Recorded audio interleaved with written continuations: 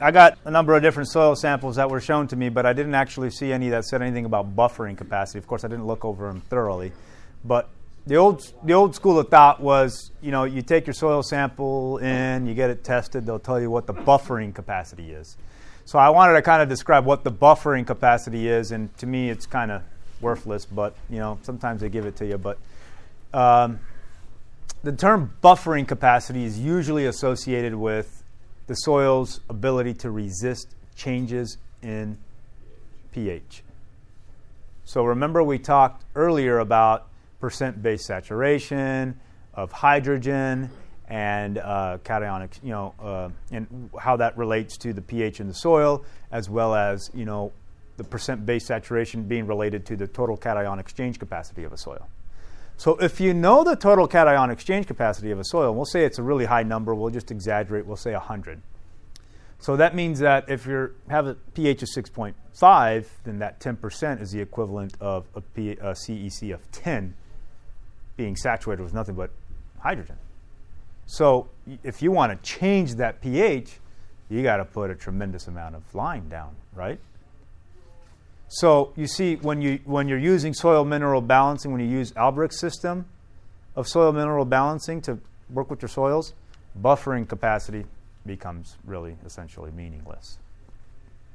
So these old school of thoughts that really go way back, literally I think it's about 100 years ago or so that when they started using buffering capacity, and they just didn't want to let it go. But that's where that comes from. So. However, let's see.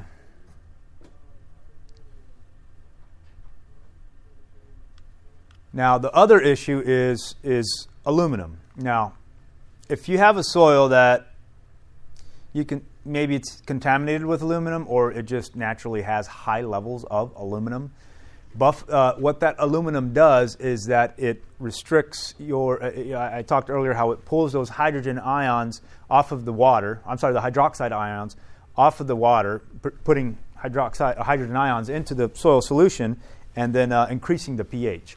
So another issue in buffering capacity is how much calcium do you need to put in the soil to remove aluminum? Does that make sense? So there's not just the hydrogen that's associated with your pH and your base saturation, but also the aluminum that's in your soil. So these are the two things that you really need to look at. It's referred to as desorbed from the soil exchange sites, et cetera, et cetera. So buffering capacity for more information. So let's see. We look at the actual pH, aluminum concentration in parts per million in the soil. You see as your aluminum increases in parts per million, which is the equivalent of, you multiply that by 2 and you'll get pounds to the acre or kilograms to the hectare. So if we start at about 0, it has no real serious effect. As you start to increase that all the way up to as high as 40 pounds to the acre, you can see that you end up with about pH dropping down to about 3.7 or so, which is a very exaggerated scenario of aluminum toxicity. Let's see here. Aluminum also, when you put the lime down, again, look at the root system of these seedlings as compared to these seedlings in a soil with high levels of aluminum. It's very, it's very obvious what's going on with your root system here. This is where I talked about having healthy roots, having the right calcium level. It's not necessarily all about aluminum, but because the aluminum drives that acidity, when that calcium comes in, you remove that aluminum, now you have that ability for those bonds to form in the middle lamella of the root cells to make those roots strong, because remember, your roots have they have no cuticles. They have no waxy cuticles to protect the exterior. You don't want a waxy cuticle. You need ion exchanges, right? If you have a waxy cuticle, you're not going to be able to do that. So because you don't have that, the only real defense we have is proper mineralogy in our soil solution to give us healthy roots in our crops. Now, okay, so the take home I didn't really want to talk a whole lot on buffering capacity because I don't feel like there's all that much to say. But let's see here. The real take home here is that soil with a CEC and low pH will have a higher buffering capacity. I'm sorry, what am I saying here? Soils with a high CEC and a low pH will have a higher buffering capacity. So that means it takes a lot more of lime or whatever nutrient you need to use to change that pH, whether it be dolomitic or calcitic limestone. Soils with a low CEC and a low pH will have a lower buffering capacity, which means it takes less lime to change that pH. It's very simple. Okay, so here's an example of where I don't really give pH a tremendous amount of respect. I am looking here at a greenhouse soil. What is the pH? 8.8. You see that? Now, if I told you I had a pH of 8.8 and I told you that I was going to lime, most of you would think I'm crazy, right? That's a school of thought. But in this particular scenario, I looked at it and I said, no way, I need to lime like crazy. Because when I got down here, the soil nutrient balancing is always more important than pH, because when we look at this, 36% calcium, 38% potassium. What is going on here? This is what happens when you use excessive amounts of compost. You get your potassium so high, but it doesn't necessarily change your pH, and you end up with a serious imbalance. So, what can I do besides lime? And another thing I'll tell you, folks, that lime, calcium carbonate, cannot raise your pH any higher than 8. So if you're already at an 8 and up, adding lime is not going to increase your pH. It scientifically cannot. It's impossible. So if you have a pH of 8 and anything higher than that, add all the lime you wish, you're not going to increase your pH. There's no hydroxide in that lime to increase that pH to some exaggerated level. It can only go up to 8, show's over. That doesn't mean you won't release that calcium and lock up some other nutrient. In this case, we're really interested in locking up potassium and making it unavailable and getting that calcium in there. But when we look at our potassium, what's our recommended value? 964 pounds to the acre. What do I have? 9,180 pounds to the acre. I got 10 times more potassium than I really need in this soil. That's a serious imbalance. This is what we mean when we say over and over again, your soil is not balanced. Imbalances in your soil are what's causing all these diseases and other pathogens. In this particular scenario, this greenhouse, what was it getting hit hard with? Disease. How many of you were in my class yesterday? Quite a bit of you. Remember one of the diseases I said would thrive in a nice, healthy, composted soil with a nice, healthy looking and smelling soil with lots and lots of compost. Fusarium wilt will come right in and hit those roots and tear them all up. And away goes your crop. So I changed that one. Let's look at another one. Basic soil relationship, supply of nutrients from organic matter. Now I'm going to shift gears a little bit. I'll start talking about the soil food web. How many of you guys have heard of the soil food web? Got one guy. Awesome. 2 guys. That's it? You've heard it? 3, 4? You're all hearing about it now, huh? All right. Okay, so remember I talked about organic matter and everything that was ever alive that has died and all its excrement it ever put in the ground while it was alive, et cetera, et cetera. Anyway, all these organisms in your soil are breaking things down, and it's essentially like a food chain, right? In the soil, way on the top of the food chain, you have arthropods. Actually, you have worms, which are not in this picture. You'd put earthworms probably all the way at the very top. The birds, of course, come in and they eat the earthworms and the little arthropods and little mites and things that are growing in there, springtails, etc. Most of those mites and springtails and worms and things will feed on nematodes, and some nematodes will feed on these arthropods, and fungus will feed on some of those guys. Some of those guys will feed on the fungus, the protozoa, etc., all the way down to the bacteria. And then most of these guys down here, all through here, are feeding either on each other or on the organic matter. But it's it's a party of people just...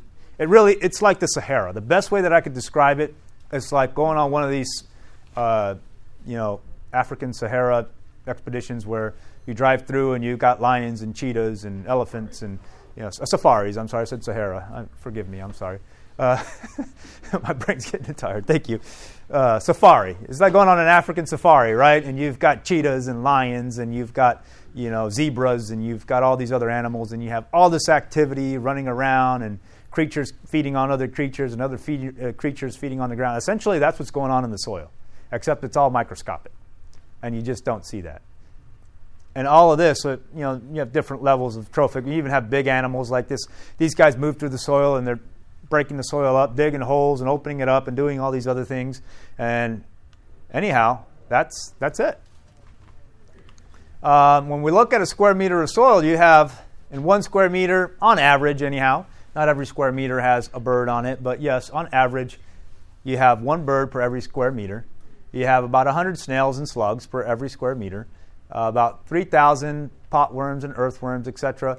And as you see, it just gets bigger and bigger. This is a huge pyramid that by the time you get down to mites, you have about 100,000 mites. And then you get down to nematodes. You got about 5 million nematodes per every square meter of soil. And then by the time you get all the way down to the bottom, you have bacteria and actinomycetes. I don't even know what that number is. 10 trillion or something, or 10,000 trillion? I don't know. It's a big number. It's a tremendous amount of organisms in 1 square meter of soil that you should have there. Not every soil has it, because some soils are really beat up, and most of this is missing. So this is what's called living soil. Why? Because all these organisms are living in it. All right. So, as these soils live in as these organisms live in the soil, they're breaking things down and they're doing all these other things that oftentimes most folks don't understand. So the terms that's been coined is the nitrogen cycle, the phosphorus cycle, and the sulfur cycle. And you even got potassium cycles and calcium cycles. Any major nutrient, actually any nutrient period, goes through these cycles of where for a period of time it's associated with a living organism, and then it's not. And then it's locked up in some sort of method where it's not available to the plants, and then it's released to the plants, and then it becomes plant again. It's a living organism. It's consumed by another organism, and then it dies, and it just goes through these cycles of life and death over and over again. These are referred to as cycles. So this one here is the nitrogen cycle. Looks extremely complicated, right? It's really not. It is, but it's not. In the middle you have organic matter. Right here. The organic matter, like I said, is anything that was ever living. Now, or even, you could even say, no, anything that has ever lived and is in the soil. Now, we can start this cycle anywhere, but we'll start on the top where you have the most nitrogen. Now, nitrogen in the atmosphere, I believe, is 78%, if I remember. 78% of the atmosphere is nitrogen. How do we get that nitrogen out of the atmosphere and into the roots? Well, for 5,930 years or so, it was all done by living organisms which the Lord had created. Until the Second World War broke out in Europe, and I believe it was the United States and the UK put a blockade in in Chile, and we could no longer access Chilean nitrate. The Nazis had no access to Chilean nitrate. They needed it in order to make munitions. So they really pushed their scientists to figure things out, and the Haber-Bosch process was born. Now we take energy out, we take the atmospheric air, we compress it to really high pressures. I think it's something like 3,000 or 30,000 pounds per square inch, and then we pull the nitrogen out of that. It requires an insane amount of energy to get the nitrogen out of the air. But it's calculated that today we have, over 7 billion people on this planet, and that half of the nitrogen that it takes to form your body, all the proteins that are in your body, came from the Haber-Bosch process. In other words, it didn't come from natural processes. That's the estimate as of today. That's pretty impressive when you think that half of your body came from a mechanical process that was necessary in order to grow the food that made you. That's pretty impressive. So that's the mechanical method. Now, if we look at the natural method, so again, the Haber-Bosch process is actually part of what has really allowed the population to boom on this planet. That's what I was going to say. If So, we didn't have that, we wouldn't have the population we have right now. no, between that and chemical agriculture, yes, but I mean that's just the nitrogen portion. Right. I'll talk about phosphorus. All of our Protein, yes. But so, this is energy intensive. As the price of energy goes up, the price of fertilizer goes up. The price of fertilizer goes up, the price of food. The price of food goes up, the amount of people that are hungry go up. So it's a domino effect. There's no way to get away with it. But there are ways to grow on your own without being dependent on nitrogen fertilizers. So what did the world do? How did God design this initially? Well, this is very complex, it seems, but anyhow, we'll start off with, we had the atmospheric nitrogen. If you have very little nitrogen is fixed through lightning, fertilizer additions into the field. Industrial fixation is that fertilizers. But then you have nitrogen fixation from rhizobium, alfalfa, and soybeans. I think mesquite does it as well. And you also have non-symbiotic nitrogen fixation from blue-green algae, azotobacter, and colostrum. These are the organisms that actually fix the nitrogen. They will fix it for the plant. So these are usually in the soil. They have, if it's symbiotic, it's got some sort of relationship with the roots. But anyway, the nitrogen comes from there. Eventually, it's broken down through ammonium volatilization. It can go. Nitrosomonas will do that in the nitrobacter, making nitrate, which will actually be taken up by the plants. And then, of course, if it goes through denitrification, it'll go back into the atmosphere. And then you also have ammonification, so the ammonium can also be taken up by the plants. But anyhow, that's it right there. And the biggest issue we fight with is leaching and denitrification. So when you're turning to synthetic nitrogen sources and you're dumping all these fertilizers into the ground, as we've been doing on this for quite some time now, we end up with an awful lot of leaching. Because it's estimated that for every 100 pounds of nitrogen that's put on the ground, only about 25 pounds are actually used to make the crop. So the rest of it is going somewhere else. A lot of loss in these systems. Where is it going? Largely to leaching and to denitrification, which goes right back into the atmosphere. So it's just being lost. The other thing that happens is you end up with way too much nitrogen in the crop. And we have so many diseases in our crop simply because we have way too much nitrogen in the ground. More intelligent applications of nitrogen are really needed, and a better understanding of how nitrogen should be managed according to the way God intended it to be managed, not just by the dumping of synthetic chemicals. And I'm not opposed to using these chemicals, folks. I mean, the plants can only take up nitrate, and they can only take up ammonium. Those are the only two types of nitrogens they can take up. Where that nitrate or where that ammonium came from, varies. Did it come from a bag that you went and bought? Or did it come from the compost you put in the ground, or the cover crop that you tilled into the ground, or the manure that perhaps you amended with? All of those eventually break down and form nitrate or ammonium. There's no difference in the molecule. It's identical. It's just that it's where it came from and how it got there that's different. This is a phosphorus cycle. It's very similar to the nitrogen cycle, except that big difference with phosphorus is that we don't walk and breathe and have all this phosphorus around us. With phosphorus, we have to go look for phosphorus ore bodies. Then we have to mine that phosphorus out of the ground. Then we got to take it somewhere where it can be hit with acids and turned into these synthetic forms of phosphorus. We need these strong acids to do it in order to actually break those bonds that are usually very tight bonds that plants cannot do by themselves. It takes microorganisms or something else to break that down, but we use strong acids, and we form things like monoammonium phosphate or super triple phosphate, etc., and then we amend our soils with this. Of course, when you use excessive amounts of phosphorus, which is two things that cause eutrophication, one's excessive nitrogen, the other one's excessive phosphorus. Nitrogen is contaminating our waters, drinking water. Phosphorus is contaminating our rivers and streams and oceans. We have seen a tremendous amount of massive fish die-offs in the Mississippi River, in the Gulf of Mexico, and lakes and streams throughout all of the Corn Belt of the United States due to excessive phosphorus fertilizers. And like somebody mentioned earlier, they said, is my phosphorus going to leach? Only when you've applied so much that it's leaching. I mean, if you're leaching, you've got way too much. Because phosphorus really shouldn't even be moving in the soil. It's very immobile. It doesn't want to move. Then there's the sulfur cycle. Again, sulfur is typically a gas.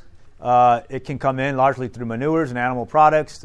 But again, arid regions tend to be very deficient in this. And it too goes through multiple different cycles, and it involves a lot of different bacterial organisms that can fix the sulfur out of the air and put it into plant tissues and do other things with it. And it is likely complicated. It is also complicated, much like the phosphorus and nitrogen cycle. However, it's not as big of a deal. In other words, it's not. You don't really hear about sulfur being contaminating soils or anything else. But likewise, you have these cycles. But the key thing to take out of these cycles is that, a lot of them are associated with the plant uptake and the breaking down of plant tissues. So the way that God had designed these nutrients to be managed is through actual growing of something, having it decay, break down, and break those, and then make those nutrients available to the next generation. And it's the same with sulfur, with nitrogen, and with phosphorus, and many other nutrients. But mostly these anions that you can't hold in the soil that are so important to your crop and to the success of your crop that you need to manage through cover cropping and through proper, putting those tissues back into the ground. If you're just in a production system where you're constantly bringing in truckloads of fertilizer, I mean, you're always going to have this expense. It's an expense that's not really necessary. And if we get to a point in life where we can't just go down to the fertilizer store and buy fertilizers, well, then how do you grow a crop? You see, if you're dependent on the fertilizer man for fertilizer, what are you going to do in a time of no buy, no sell? So, I don't normally bring that up unless I'm around Adventists, but yes, no buy, no sell means no buy, no sell of fertilizers too. So we got to understand how to manage these nutrients without being dependent on the fertilizer man. So, excessive use of synthetic fertilizers, the two nutrients of most concern, of course, I mentioned are nitrate, and actually just nitrate, not so much ammonium. Nitrate fertilizers and ammonium fertilizers, because that ammonium can ultimately turn into nitrate and leach into the water tables, and then, of course, phosphorus. So, here's something that's really, really interesting. In case you haven't heard this before, the world is running out of phosphorus. 70% of the phosphorus reserves in this planet are in Morocco, the Western Sahara. It's believed that in the future, there's going to be wars over phosphorus. In other words, our current production system, global food production system, is very fertilizer dependent. The Haber-Bosch process, you can do it anywhere. You just need machines and you need energy. You know what? You can put up a bunch of solar panels to spin the compressors and everything. You don't have to be dependent on fossil fuels for nitrate. But for phosphorus, you have to mine it. And the thing is, like crude oil, phosphorus, remember, oil for the first part of most of the I think all the way up to the early 70s, it was easily accessible. In other words, oil was cheap. By the 70s, we had used up all the oil that was easily extractable, and now we had to spend more energy and more time to mine and to go and get new sources of oil. So we had to drill deeper, we had to start fracking, we had to go out to the middle of the oceans, and we had to go over to other countries and find these complicated places and these other places to get oil, to extract oil out of the ground that was very expensive to extract it. Essentially, that's where we're going. We're getting to the point where we are going to be totally out of phosphorus, easily extractable phosphorus, by the year 2033. That's not too far from now. That doesn't mean we'll be totally out of phosphorus. That means that all the easy-to-get-to phosphorus is going to be gone by 2033. Does that make sense? So that means around that time, we're going to expect to see increased prices in phosphorus. Because now, you can't just go to an ore body somewhere, extract that ore, and take it to a factory somewhere where it'll be treated with acids and turned into a fertilizer. So what's going to happen is that it's going to be more and more expensive, because now you got to fill a truck that maybe is only 10% phosphorus instead of 30% phosphorus. So you're getting a third of the efficiency. No phosphorus, no food. It's that simple. You got to figure out how to manage these nutrients without being dependent on the fertilizer man. A good way to scare yourself is by Googling phosphorus shortage. Nobody ever talks about it. It's not a big deal. It's not a big deal until there's nothing to eat at Walmart and all them places. But anyway, today's agriculture, the way they practice it, requires a lot of fertilizers, whether it's nitrogen, it's phosphorus, whatever it is. They turn to fertilizers and they tell you dump it, dump it, and dump it, and dump it. I talked with somebody earlier about one of the fields I have in Massachusetts. They've been growing potatoes on it for a number of years now. The literature tells you, hey, you need a lot of phosphorus to grow big potatoes. So what do the farmers do? They just keep dumping it on there. They don't even know whether they need it or not or how much is there. They don't even bother to check. They just know that the extension bulletin, they read it. You need 200 pounds or whatever a year of phosphorus. So they'll go put 200 pounds of phosphorus per acre onto the field. Do you need 200 pounds of phosphorus to the acre of field? I have no idea, but they do it. So then I go and I test their soils. They got 6 times more phosphorus than they need. They needed to stop putting phosphorus a long time ago. It's amazing. But that's the way the industry operates. The Lord says again and again, the Lord has instructed that our people are to take their families out of the cities into the country where they can raise their own provisions, for in the future the problem of buying and selling is a serious one. Let me ask you something.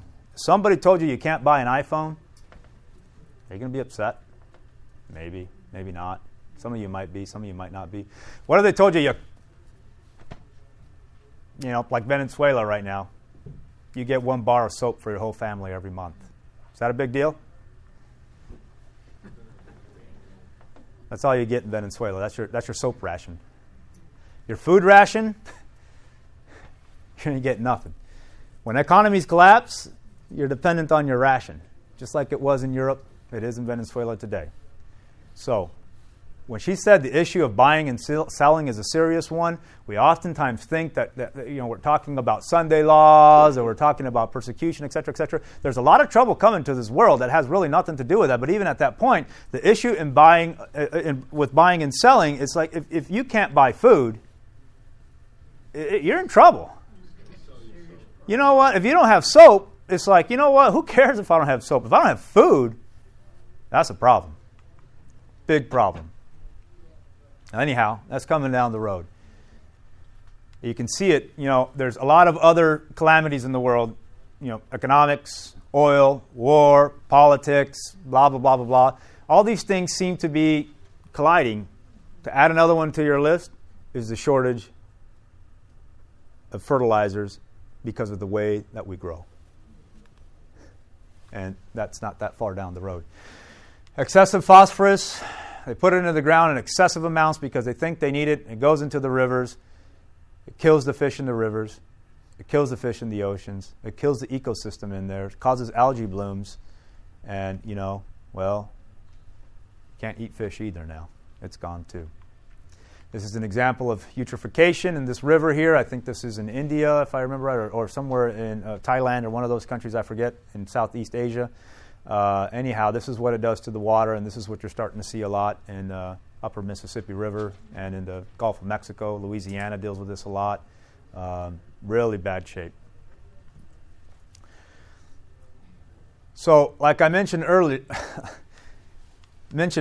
corporations, a lot of this is really dealt with these big corporate agricultural businesses that, they just... This is what's going on in the world.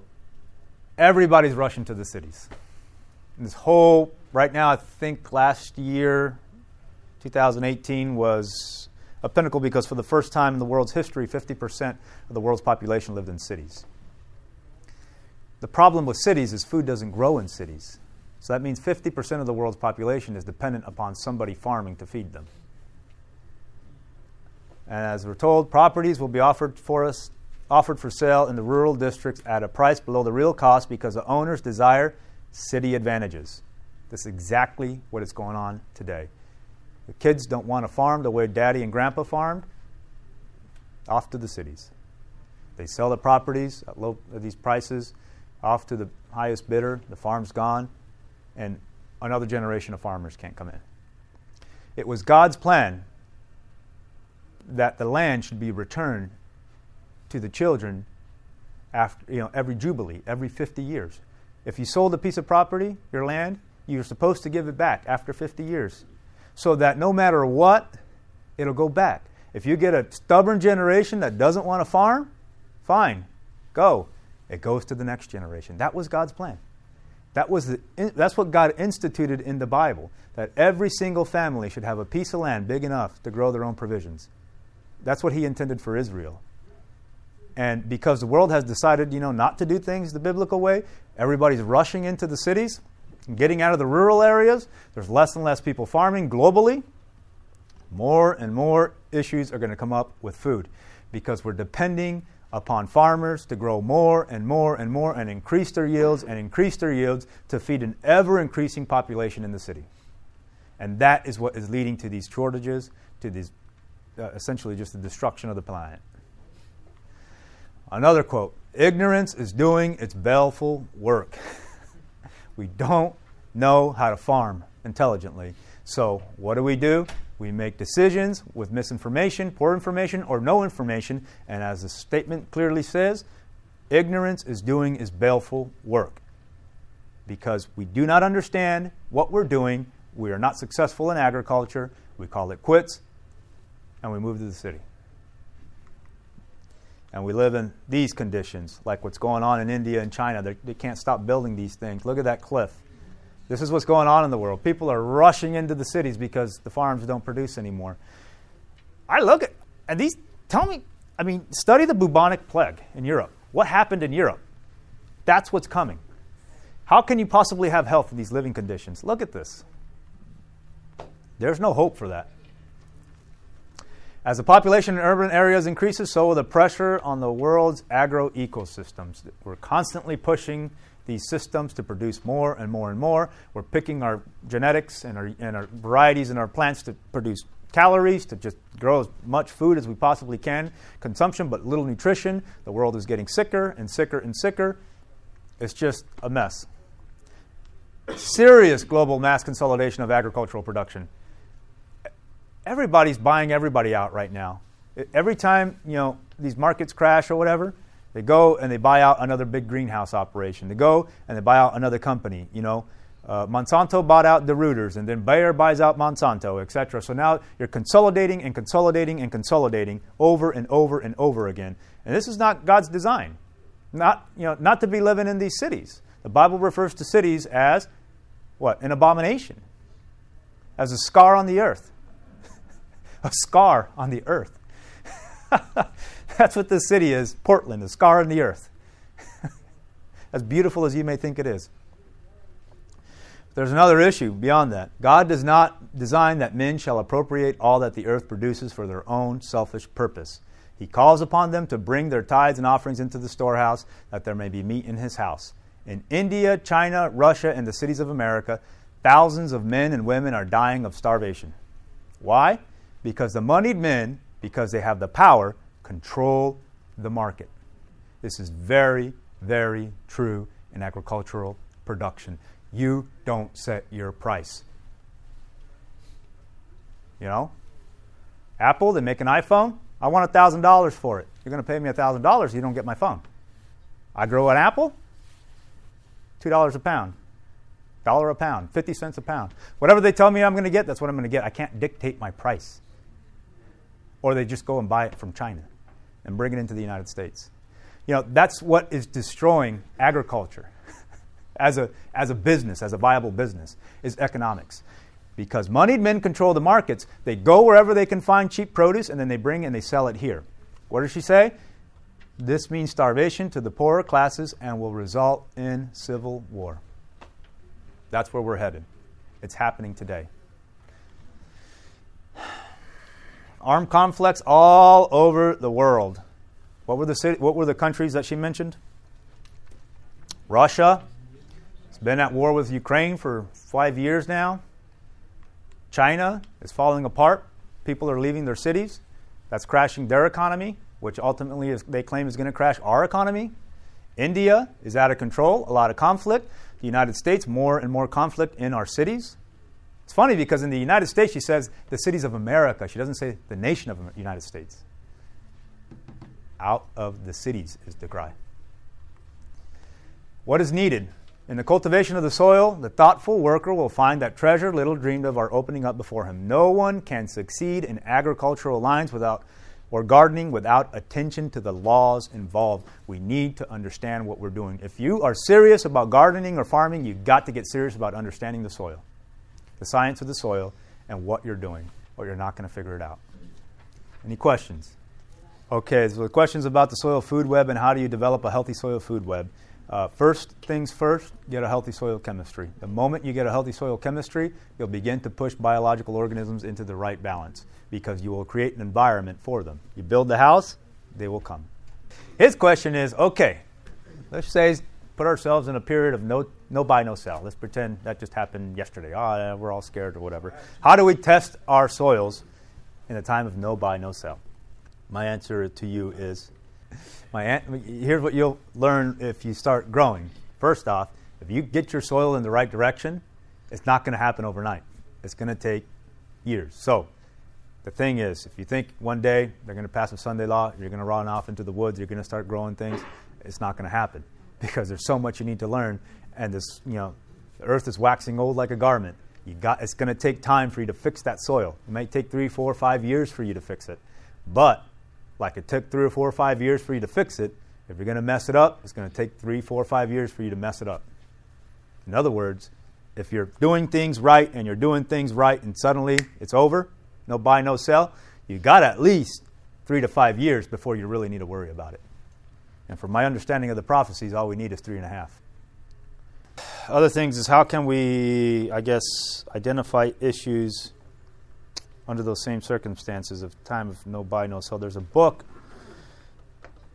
written by Charles Walters titled Weeds, Control Without Poisons. That's an excellent book. It's just got a whole bunch of pictures of weeds, and he tells you, if you got this weed, this is probably what's going on. If you got that weed, this is probably what's going on, et cetera, et cetera. Just correcting the imbalances in your soil will oftentimes get rid of all, I won't say it'll get rid of your weeds, but what it will do is that it's going to change your weed pressure. In other words, it's going to change the type of weeds that are growing. And all a weed is a plant out of place. So you fix that, maybe you're not going to have Canadian thistle or Johnson grass or what have you, but you'll have a weed growing that is far more desirable and easier to deal with than some of these real serious rhizomes or other weeds that are very invasive and are difficult to overcome. The thing is, first off, with phosphorus, I guess the issue, his concern is, well, if they were to start wars over phosphorus, I don't know that they'll really start wars over phosphorus, but, it's maybe not, wars of bullets and guns and bombs, maybe trade wars, which is really interesting, but I don't know what other type of war they'll invent next. But, there'll definitely be struggles over natural resources. Phosphorus is one of those natural resources that I definitely can see us debating. The United States, I didn't put a thing up there, but the United States was ranked third as having the highest phosphorus reserves. So Morocco is obviously the highest, and then I forget who, I think it was Mexico, and then the United States. I don't remember exactly. But anyhow, there's quite a bit of phosphorus in the United States for now, but when will that be used up? I don't know. But for us, phosphorus in our systems as well, if you have the right phosphorus levels in your soils, it takes a long time to really remove it and to get to a point where you're deficient. Oftentimes it takes people an extremely long time to get to a point where they actually get it right. Okay, you're saying that the only thing that you consume is being removed, or maybe it could be leached. Well, first off, phosphorus, if you have the right levels, shouldn't leach. It won't leach. The only thing you're going to remove, the only thing is going to be missing is whatever the crop took up. So a lot of that factory to build the fruit, if you will, should go back into the ground. Yeah, that's a question folks ask a lot. If I'm going to affect how does tilling affect my biology? Well, tillage, first off, if you're going to grow vegetables, it's next to impossible to grow vegetables without tillage. Some type of tillage. I mean, if you grow potatoes, how do you get the potatoes out of the ground? You're going to have to break that ground somehow. If you grow carrots or any other root crop, it's the same way. So there's no way to avoid that. With other crops, you're looking at the possibility of destroying the fungal biologies or fungal communities in that soil, but you're not going to destroy the bacterial communities right away. You might affect them by destroying the soil in a different way, by not having the right chemistry in the soil, or poor organic percent organic matter in the soil, which you can affect with excessive tillage, because every time you till, you get more oxygen into the ground, which can burn up some of that organic matter, and then, of course, lower the percent organic matter. But that usually happens in systems where you're never returning back to the ground. In other words, whatever you harvest, you take it all. Like in some of here in the Willamette Valley, they grow a lot of grass seed. Well, they go through with the combine and they collect all the grass seed, right? Well, then they come in with the balers and the rakes and they rake up every part of the grass, so that there essentially almost no organic matter goes back in the ground. That gets baled up, it gets put on a container ship and sent to Japan. It never comes back to the United States. They sell 100% of what they grow. So in that kind of a system, you can see the organic matter just dropping. So this is one of those things where if you're removing the entire portion of the plant, everything but the root, you're likely that and then you're tilling every year or multiple times a year sometimes with vegetable production. There's a lot of tillage involved with vegetable production, or as we would call it, cultivating, to reduce the weeds and to come in and hilling potatoes is technically cultivation, or hilling your leeks is cultivation. So that's also tillage. So that type of stuff, it's very difficult to argue against doing those things. But what will they really destroy? That's a highly debated topic. But bacteria is a difficult thing to destroy. Usually it's typically fungus. You may get rid of moles and mice and stuff like that, which is kind of part of the food web. So technically that's the biology as well. But that's a question that is very open-ended and requires a lot of discussion. But if in most of your vegetable production systems, I don't know how you could produce it without tillage of some sort. Yeah, he's saying he has a BCS tiller. Is it possible to till some of the weeds after they get to a certain height? I have found, and many others have found, that when the weeds get that big, tillage is no longer effective at controlling them. So what happens is you really need to be going in there when they're at a seedling stage, because then those root systems get so big that when you come in and you try to cut the top, you're not going to destroy those crowns. So just kind of like you're mowing with a tiller, which is a very difficult thing to do. If you ever go down these rows of these tillers and establish weeds, it can be a headache, a serious headache to do this. And then, of course, whatever you manage to knock down just comes right back up next week. You're back to grass again. So the best way to control it, or at least what is practiced, particularly in organic agriculture, is to get in there at the seedling stage, only scrape the top 2 inches. You just want to come in and destroy those seedlings, because all the seeds that are going to germinate are always going to be in the top 2 inches of the soil. So you just want to disturb only those top 2 inches of the soil. So you don't really need to till it. You don't want to go deep, no. You just want to go through the surface. This is why like hula hose and hose are used for weeding. Yeah.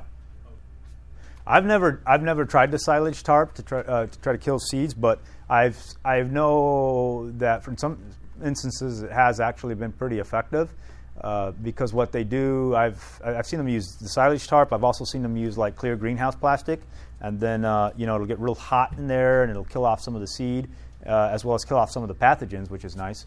And then when they remove it, they can come in and do other things, but grow whatever they're going to grow with less weed pressure and disease pressure. But I have never tried it myself. Flame weeders, I've never used one. We've been looking at trying to get one for carrots. However, yeah, it works off the same principle. It destroys all the seeds, but again, it's usually just the surface of the soil. It doesn't even go but fractions of an inch deep, so the top 2 inches are usually going to germinate on you. So it requires multiple passes. Yeah, and if you have young plants there, young transplants or anything coming up, it can destroy them. Yeah, that's another thing. The propane, yeah, I didn't even go there. The propane alone on these flame weeders sometimes can just eat up any of your profits. I mean, you have, with the flame weeders, you have almost all the same expense, at least in a big production system. If it's just a small garden, then it's a different story. But I mean, if we're talking about acres of vegetable production, you still have the expense of getting a guy on a tractor and having him drive down the tractor, drive down a few rows and flame weed something. So you have all your fuel and labor and maintenance expenses with the machine that you would have if you just put a basket weeder on there or finger weeders or something, and you did the same thing. This media was brought to you by Audioverse, a website dedicated to spreading God's Word through free sermon audio, and much more. If you would like to know more about Audioverse, or if you would like to listen to more sermons, please visit www.audioverse.org.